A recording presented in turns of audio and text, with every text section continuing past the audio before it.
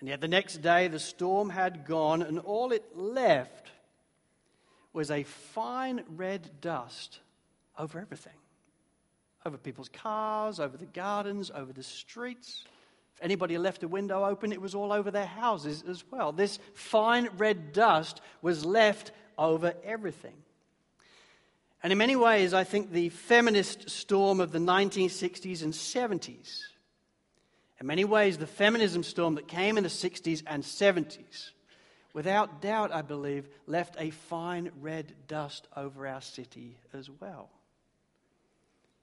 And yet many of us have grown up in it, and we don't even see it. We just take it as the norm.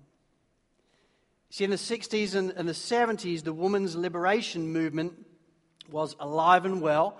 And in its most benign form, the women's liberation movement, the aim was to promote women's equality with men. And so if you were around then, which many of you weren't, but if you were, you will remember women burning their bras at Sydney University, picketing, great debates happening on TV between aggressive women and businessmen that didn't want a bar of it.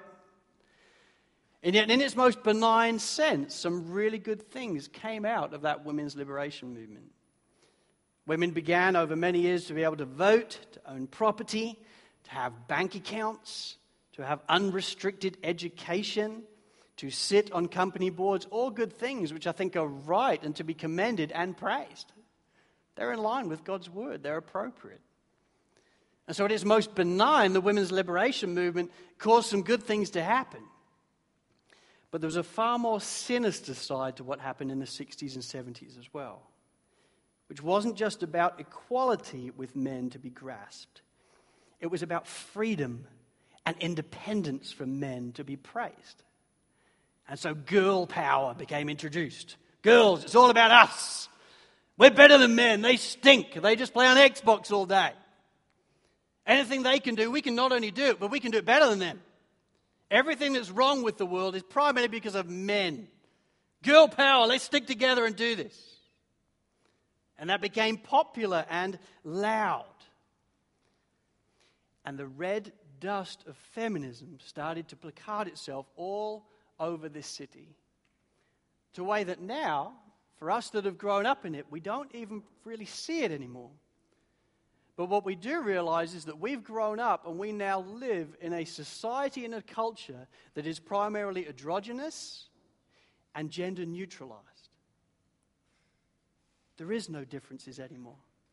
Apart from the sexual organs we have, there's no differences, right? And that's to be praised and commended in our society. So if two men want to have a homosexual relationship, great, why not? Who are we to say that they shouldn't do that? Two women want to be lesbians? Sure, they should be praised. If they want to get married, well, who are we to say that they can't? I mean, it's only a gender issue. It's fine. If a young boy who's 11 years old decides in his mind that he feels like a girl, then who are we to not let him go into the girls' toilets? Because that's who he seems to be. If a young girl decides that she wants to be a boy, then who are we to stop her from entering boys' soccer teams and boys' rugby teams? Because she feels like she should be a boy. And who are we to stop that?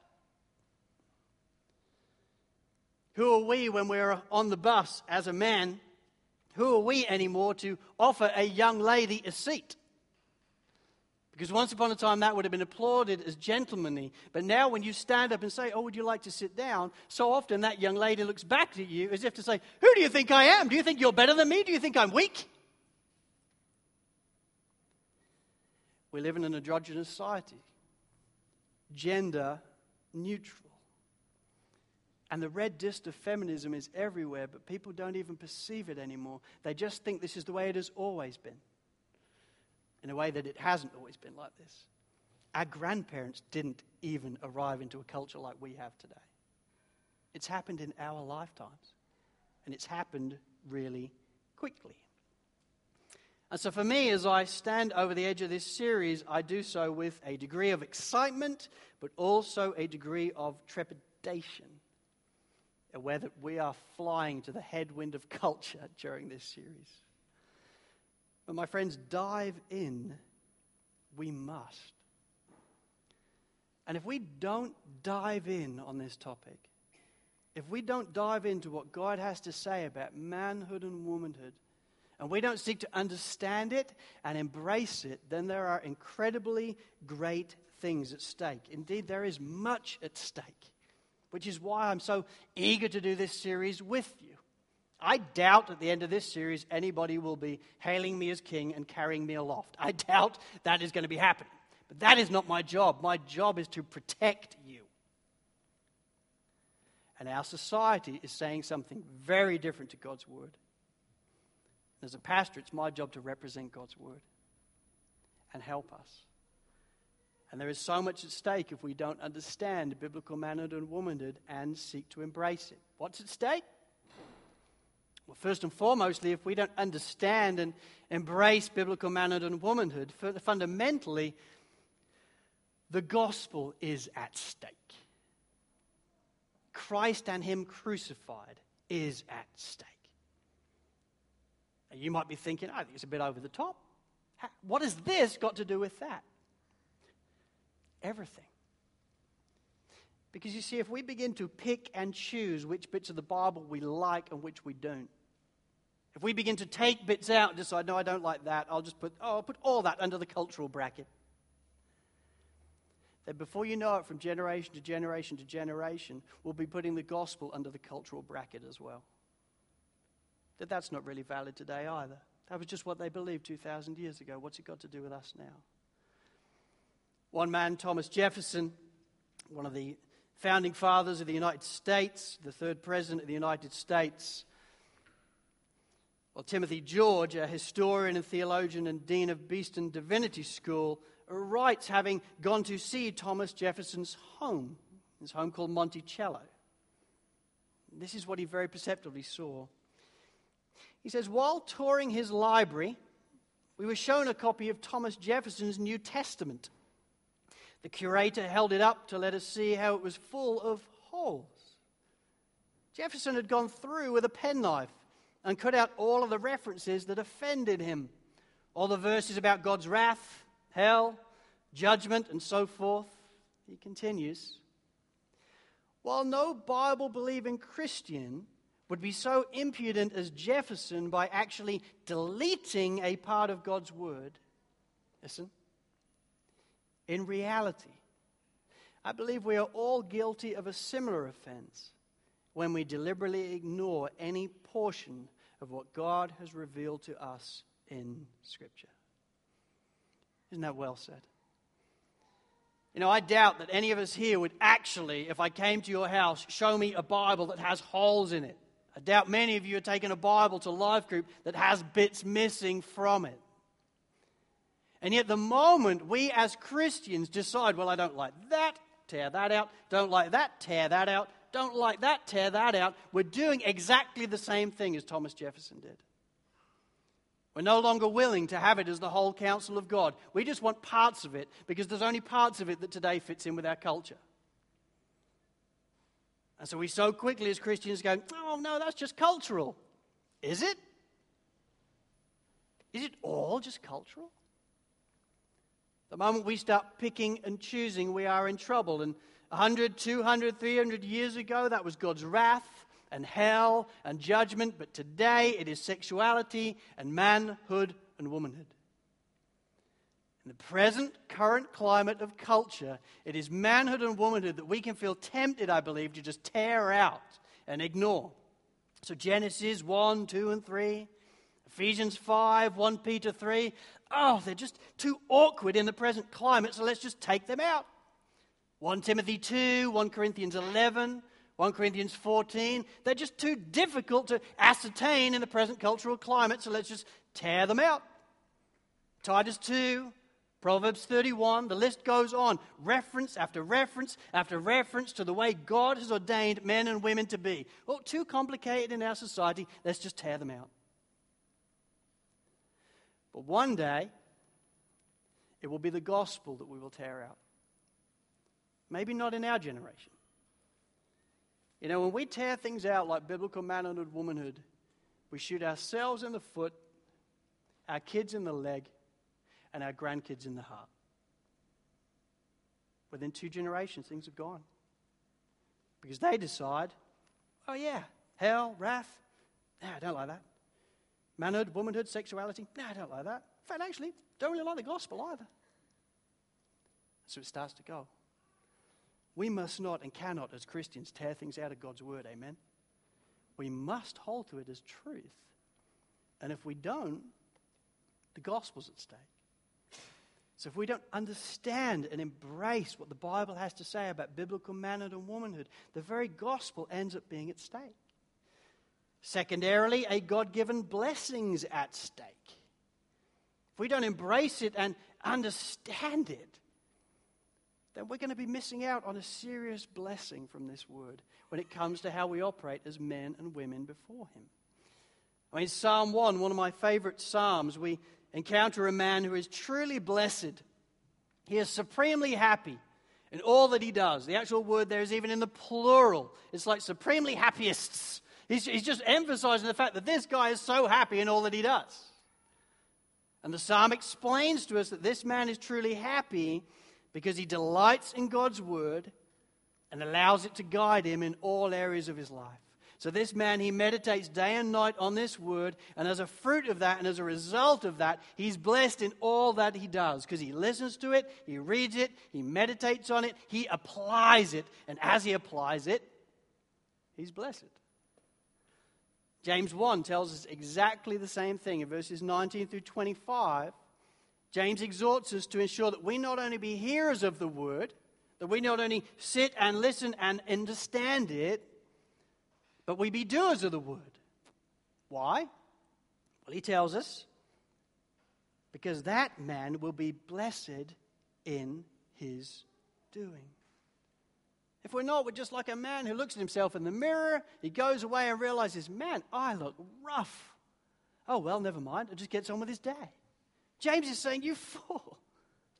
This mirror of God's word is there for us, but we have to understand this is the mirror of life. And so where we see our face is distorted in it, we have to go away and make changes. Because it's in our doing, our application of this word, that we are blessed. Well, my friends, when it comes to biblical manhood and womanhood, it's so important to understand that God is the great creator and designer of it all, isn't He? It's Him. Every creator, every architect, every engineer that has ever lived, every artist and carpenter that has ever lived in this earth has been given those gifts by the Lord. And as the pinnacle of His creation in Genesis 1 verse 26, He created man, male and female, He created them. He is the ultimate craftsman and designer and creator of all. And what He does in this book is He says, hey, listen, let me tell you how I made you, and let me tell you how this works. He's not asking us to allow society to tell us all what it should be done. He's telling us to look at my word. I'm the designer. I'll tell you how it's to be done. I'll tell you how this works. And I think I'm within my rights to tell you how it works. Why? Because I made you. I created you. I know how this will go well for you. He is the master creator of all, and He is the master author of this book. And yet, just like Psalm 1, we will only be blessed, we'll only be supremely happy if we look at it and we meditate on it and we go away and apply it. And it is so tempting and so commonplace for people to look at it and see it and then say, no, I don't think it works for us, but thanks anyway. I'm not offended by that, but I think you are greatly offending God by that. Because you're looking the Creator in the eye and going, well, nah. No, I think I've got a better way. My way. But I love you. No, you don't. Because you're not bowing the knee to Him. When we don't understand biblical manhood and womanhood, we don't embrace it according to God's word. The gospel's at stake. Our God-given blessing is at stake. You know what else is at stake? God's glory is at stake. And I cannot emphasize this enough. One of the most incredible things about God, I believe, is that he's a triune God. He's a Trinity. Father, Son, and Holy Spirit. He's one in essence, but three in persons, right? One in essence, one God, equal in majesty and sovereignty and splendor and worth and dignity, but three in persons, Father, Son, and Holy Spirit. One of the things you see as you study this text in verse 26, one of the things I love about it, which is not often brought attention to, is it says, "Then God said, let us make man in our image." Us. It's the first time in the Bible we see all three, Father, Son, and Holy Spirit, in consultation with each other, discussing what shall we do now. Oh, I know. And as a Godhead, as Father, Son, and Holy Spirit, in our Trinity, let's make man in our image. Well, how are we going to do that? Because we're one in essence, but three in persons. I know. Let's make him one in essence, but two in persons. Man, but male and female. All right? Let's do that. And yet in our society, when we believe the lie of the enemy and the lie of culture, what we are led to believe is equality equals identicality and sameness. So we're almost offended if anybody says that we might differ on anything else apart from our sexual organs. And yet I believe God has designed it specifically to be one in essence, but two in persons. Why? To reflect His glory back to Him. We weren't made to be identical. We were made to be completely different. And it's as we play out those differences, we reflect God's glory back to Him in His fullness. Isn't that incredible? That He would do that? That He would design it that way? Gavin Peacock, in his wonderful book, The Grand Design, says it this way. He says, we are either male or female, not one singular sex or something in between, but binary sexes, male and female by creation. It is clear from Genesis 1 that God values both men and women the same. There is no superior sex, and both are created in His image and given a common mandate. But equality of personhood doesn't demand uniform sameness. Just like each player is equal, but fulfills a different role within a football team, God has designed our equality to be expressed differently in the way we relate to each other as men and women. The Bible explains that equality of value does not mean unlimited equality. For God purposely made distinctions between men and women that were not just biological, but are instead rooted in the very image of God, stamped on the soul of a man and woman. God wants to say something more about Himself through the differences between the sexes. This flies in the face of our culture, which equates value and dignity with role and authority. It argues that the more authority you have, the more value you have. But that is just not true. It's not. Our society says the more authority you have, the more value you have. So we live evidently in Australia in a tall poppy syndrome. Anybody thinks they have authority? Great, take them off at the knees. Just bring them all down. Keep everybody level. Why? Because I don't want to have somebody have more value than me. But the Bible doesn't value things like that. The Bible says, you know what? I'm going to make man and woman equal in value and worth and dignity. But male and female, I'm going to make them. They're going to be different in role and function. And it's going to reflect my glory back to me in its fullness. So as I stand peering over the edge of this series, I feel like an 11-year-old again with my pajamas on. I'm excited for it. I think it will make a profound difference if we embrace it. But I have a degree of trepidation because the red dust of feminism is everywhere.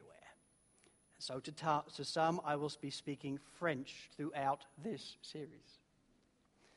But for all of us, this word is our God. Not me, Forget about me. But never forget about God. This is what dictates our lives. This is what we stand on. We must always stand on this. Owen Strachan, who's the president of the CBMW, the Biblical Council of Manhood and Womanhood, he says this. He says, some evangelicals may have worked strenuously to avoid the gender wars, but anyone who does not agree with the cultural revolution unfolding around us must know that such avoidance is no longer an option. I completely agree. Whether we want to face this matter or not, it has arrived on our doorstep. At both the societal and at personal level, we must have an answer to share and a gospel word to offer. Thankfully, in all these things, the Scripture is sufficient. Praise God, it is. But not only sufficient. It is living and active, alive to the challenges we face, poised to pour delicious clarity into wells drained of truth. Isn't that wonderful? It's poised and ready to pour delicious clarity into wells drained of truth. Our society is drained of truth. So what do? We come to church and we sit under God's word and it pours delicious clarity into our hearts and our souls so that we may understand the way God always ordained it to be. And so for the next 5 weeks, that's what we're going to be doing. But just by way of introduction for the remainder of our time, I want us to look at the two biblical foundations of biblical manhood and womanhood. The two foundations of biblical manhood and womanhood. The two foundations that everything else comes from in the entire Bible, whether it be married, single, kids, or without, go to church or not. Everything comes from these two foundations. And these two foundations of biblical manhood and womanhood are found right here in Genesis 1, 2, and 3 in the beginning. Ray Ortlund Jr. says this about Genesis 1, 2, and 3. He says, why go all the way back to the first 3 chapters of the Bible if our concern is with manhood and womanhood today? Well, because as Genesis 1 to 3 go, so go the whole biblical debate. One way or another, all the additional biblical texts on manhood and womanhood must be interpreted in a way that is consistent with these chapters. They lay the very foundation of biblical manhood and womanhood. And so they do. So go the debate on Genesis 1, 2, and 3. So go the entire debate on biblical manhood and womanhood. We have to understand biblical manhood and womanhood, and so we have to understand in the beginning. And when we do that, two things become very clear. Number one, the first biblical foundation is that men and women are made equal in their value and worth and dignity before the Lord. And we must understand that. Male and female made with equal value and worth and dignity before the Lord. I mean, here in chapter 1, verse 26, we see God having made all the different animals. He's already done all the stuff by now. It's all going on. It's all good. But then Father, Son, and Holy Spirit come together in consultation for the first time, and they start to discuss, what shall we do now? What shall we do now is the climax and crown of our creation. And here's what they do. Read it again with me. Pay attention to what you read. Verse 26, then God said, let us make man in our image, after our likeness, and let them have dominion over the fish of the sea, and over the birds of the heavens, and over the livestock, and over all the earth, and over every creeping thing that creeps on the earth. So God created man in his own image. In the image of God he created him, male and female he created them. See, here's the unmistakable point that is being made here.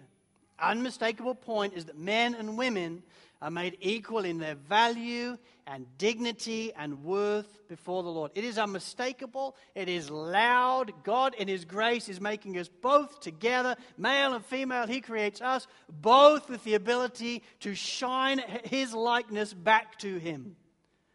Both made in the image of God, both made with equal value and worth and dignity to reflect the glory of God back to Him. See, correctly understood, this verse and these verses leave no room for racism. Correctly understood, these verses completely, single-handedly remove racism from society.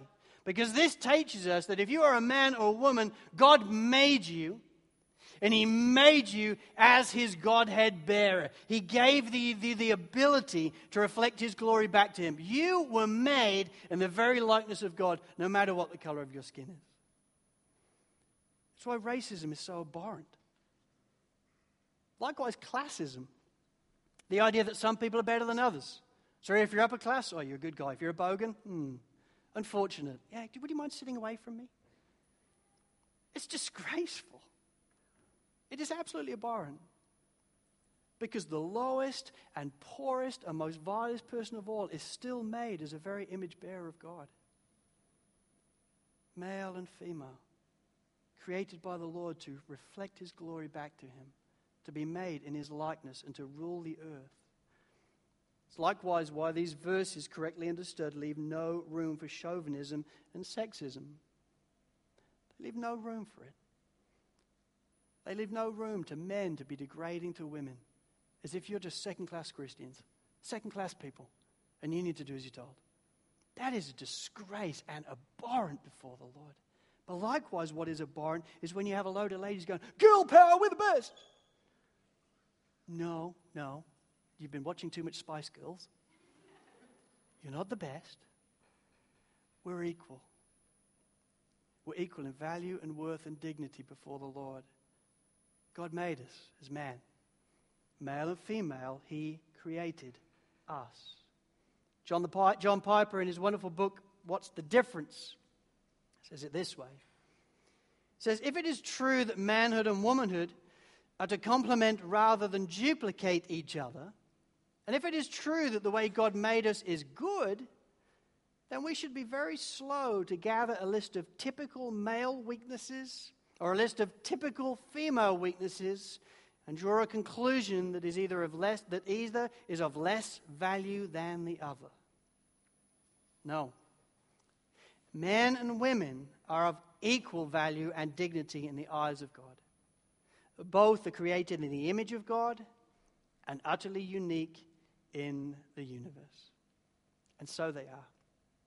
Men and women, made equal in value and worth and dignity, utterly unique in the universe and utterly made in the image of God. We see that placarded for us throughout Genesis chapter 1.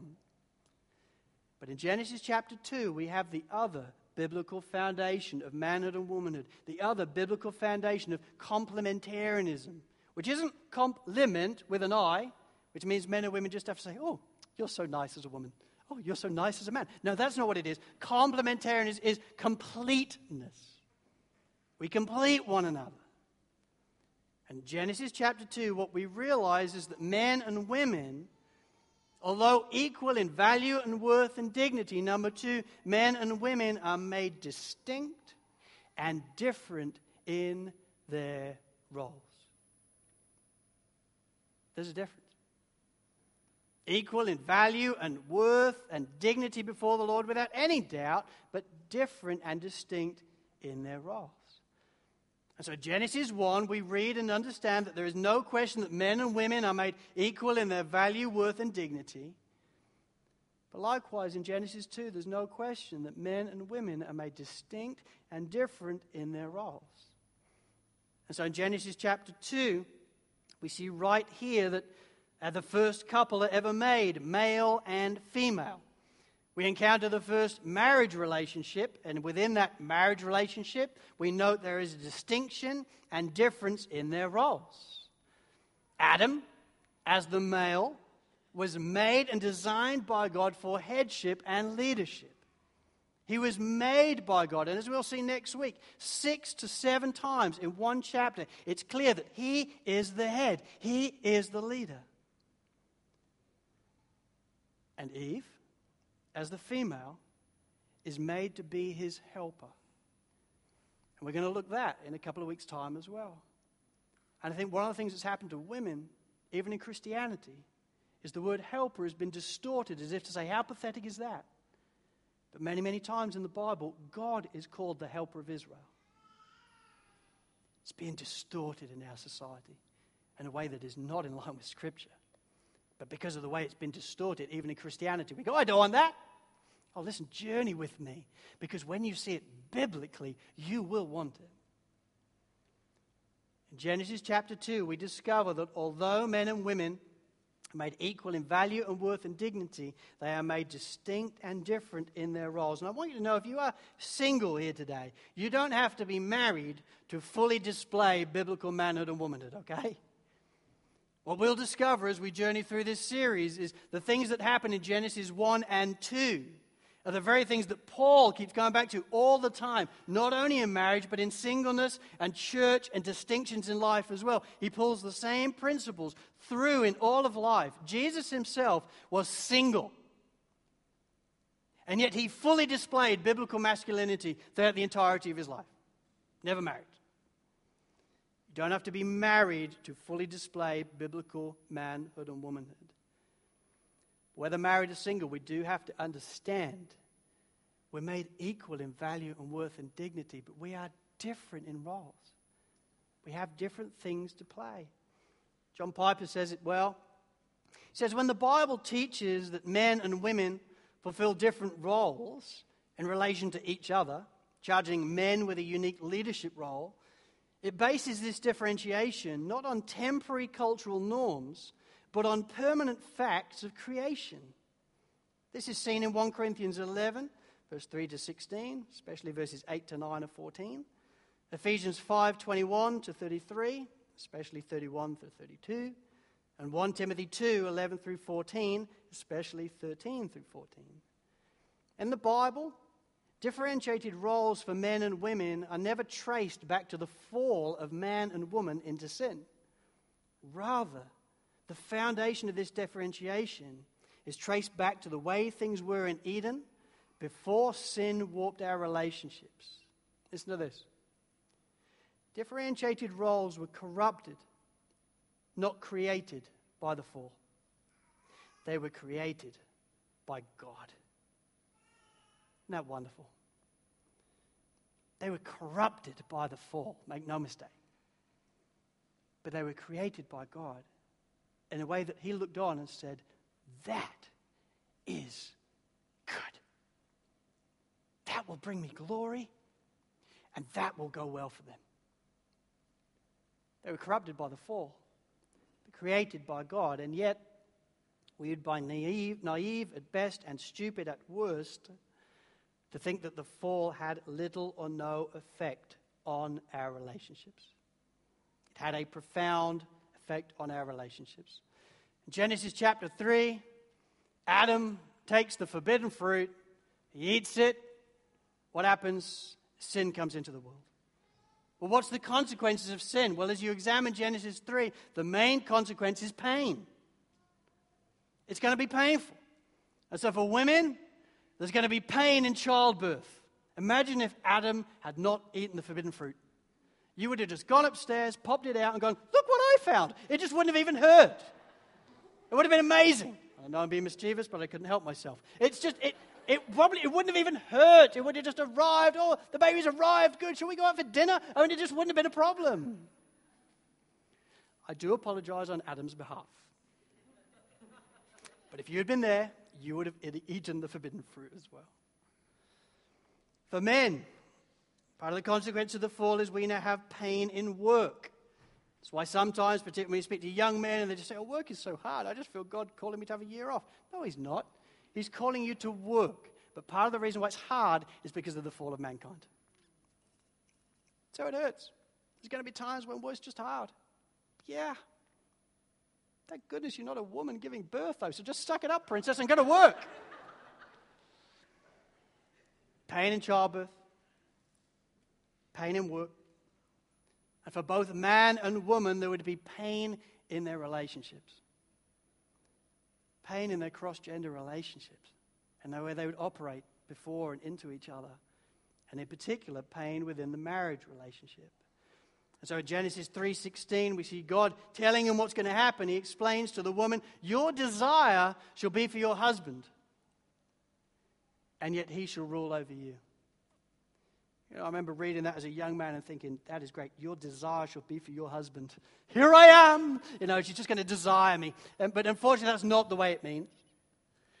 Your desire, those words, desire and rule, in the original language are both negative words. They're bad things. They're things you didn't want. So as part of the fall for women and for a wife, there will be a desire to control, desire to manipulate, an unwillingness to really naturally follow him. But I'm happy to follow him. I'm happy for him to be my head as long as I'm his neck, because I want to make sure I know where we're going. There will be a desire to control. That's something that's going to happen in all of our lives. And for the men, there will be a desire to rule. They understand the way it was always made. Naturally, they understand the way it was made in manhood and womanhood. There's something in a man that understands our role. But then we encounter our wife and we realize this isn't going to be easy, so the temptation is to dominate.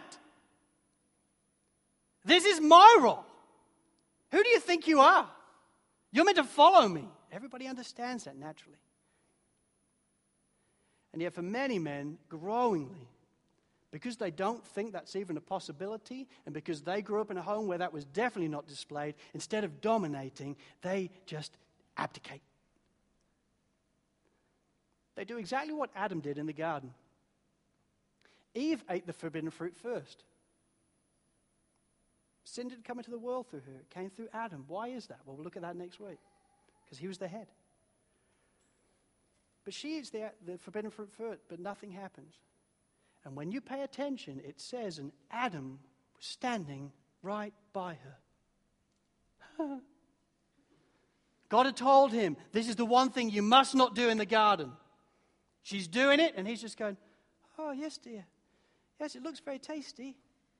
He's abdicating right there and then. And that temptation is still in man to this day. Try and dominate. Can't dominate. Abdicate. I don't want the stinking role anyway. Girl power, go for it. It's great. Carry on. I'll just be over here. And so there's pain in our relationships. Pain in childbirth, pain in work, pain in our relationships, pain in marriage. It can be difficult. And yet as Christians, we're new creations, aren't we? We're not part of this culture. The Bible's clear that our culture is part of the heavenly citizenship. We're new creations. And so it's just as Mr. Piper tells us, differential roles were corrupted and not created by the fall. They were created by God. And so my prayer then throughout this series is that we would go back to discover what is it that God created? What is it that He made? And how did He make it to work? And I want us to take all these pages and I want us to blow on them. I want us to blow the red dust of feminism off them and see them for what they actually are. We've grown up in a very different world to what this was written into. But this is the book of life. This will set us free. This was written by our Creator who knows us, who knows our frame, and knows the way it was always meant to work for His glory. And so it's my prayer throughout this series that we would blow off the red dust of feminism and understand and embrace all that the Bible has to tell us on manhood and womanhood. Why? Because the gospel's at stake. We can't start taking bits out of the Bible. And our blessing is at stake. And as a pastor who sincerely loves you, I don't want you to get ripped off by this culture as if this is a better way. It's my call to lift this up and say, no, this is the better way. And God's glory is at stake. A Godhead who's one in essence but three in persons, who we're called to reflect in all His glory And so I want us to blow the red dust of our Bibles and understand it and embrace it by His grace and for His glory. Amen. Let's pray. Well, Lord, your word is wonderfully clear. Lord, our society has lied to us as if there is no clarity on this issue. And sadly, so often our Christian subculture has lied to us as if to say, yes, there's clearly no difference. When there is. Equal in value and worth and dignity, but different in roles. Why? For your glory. To reflect back to you the glory of the Trinity.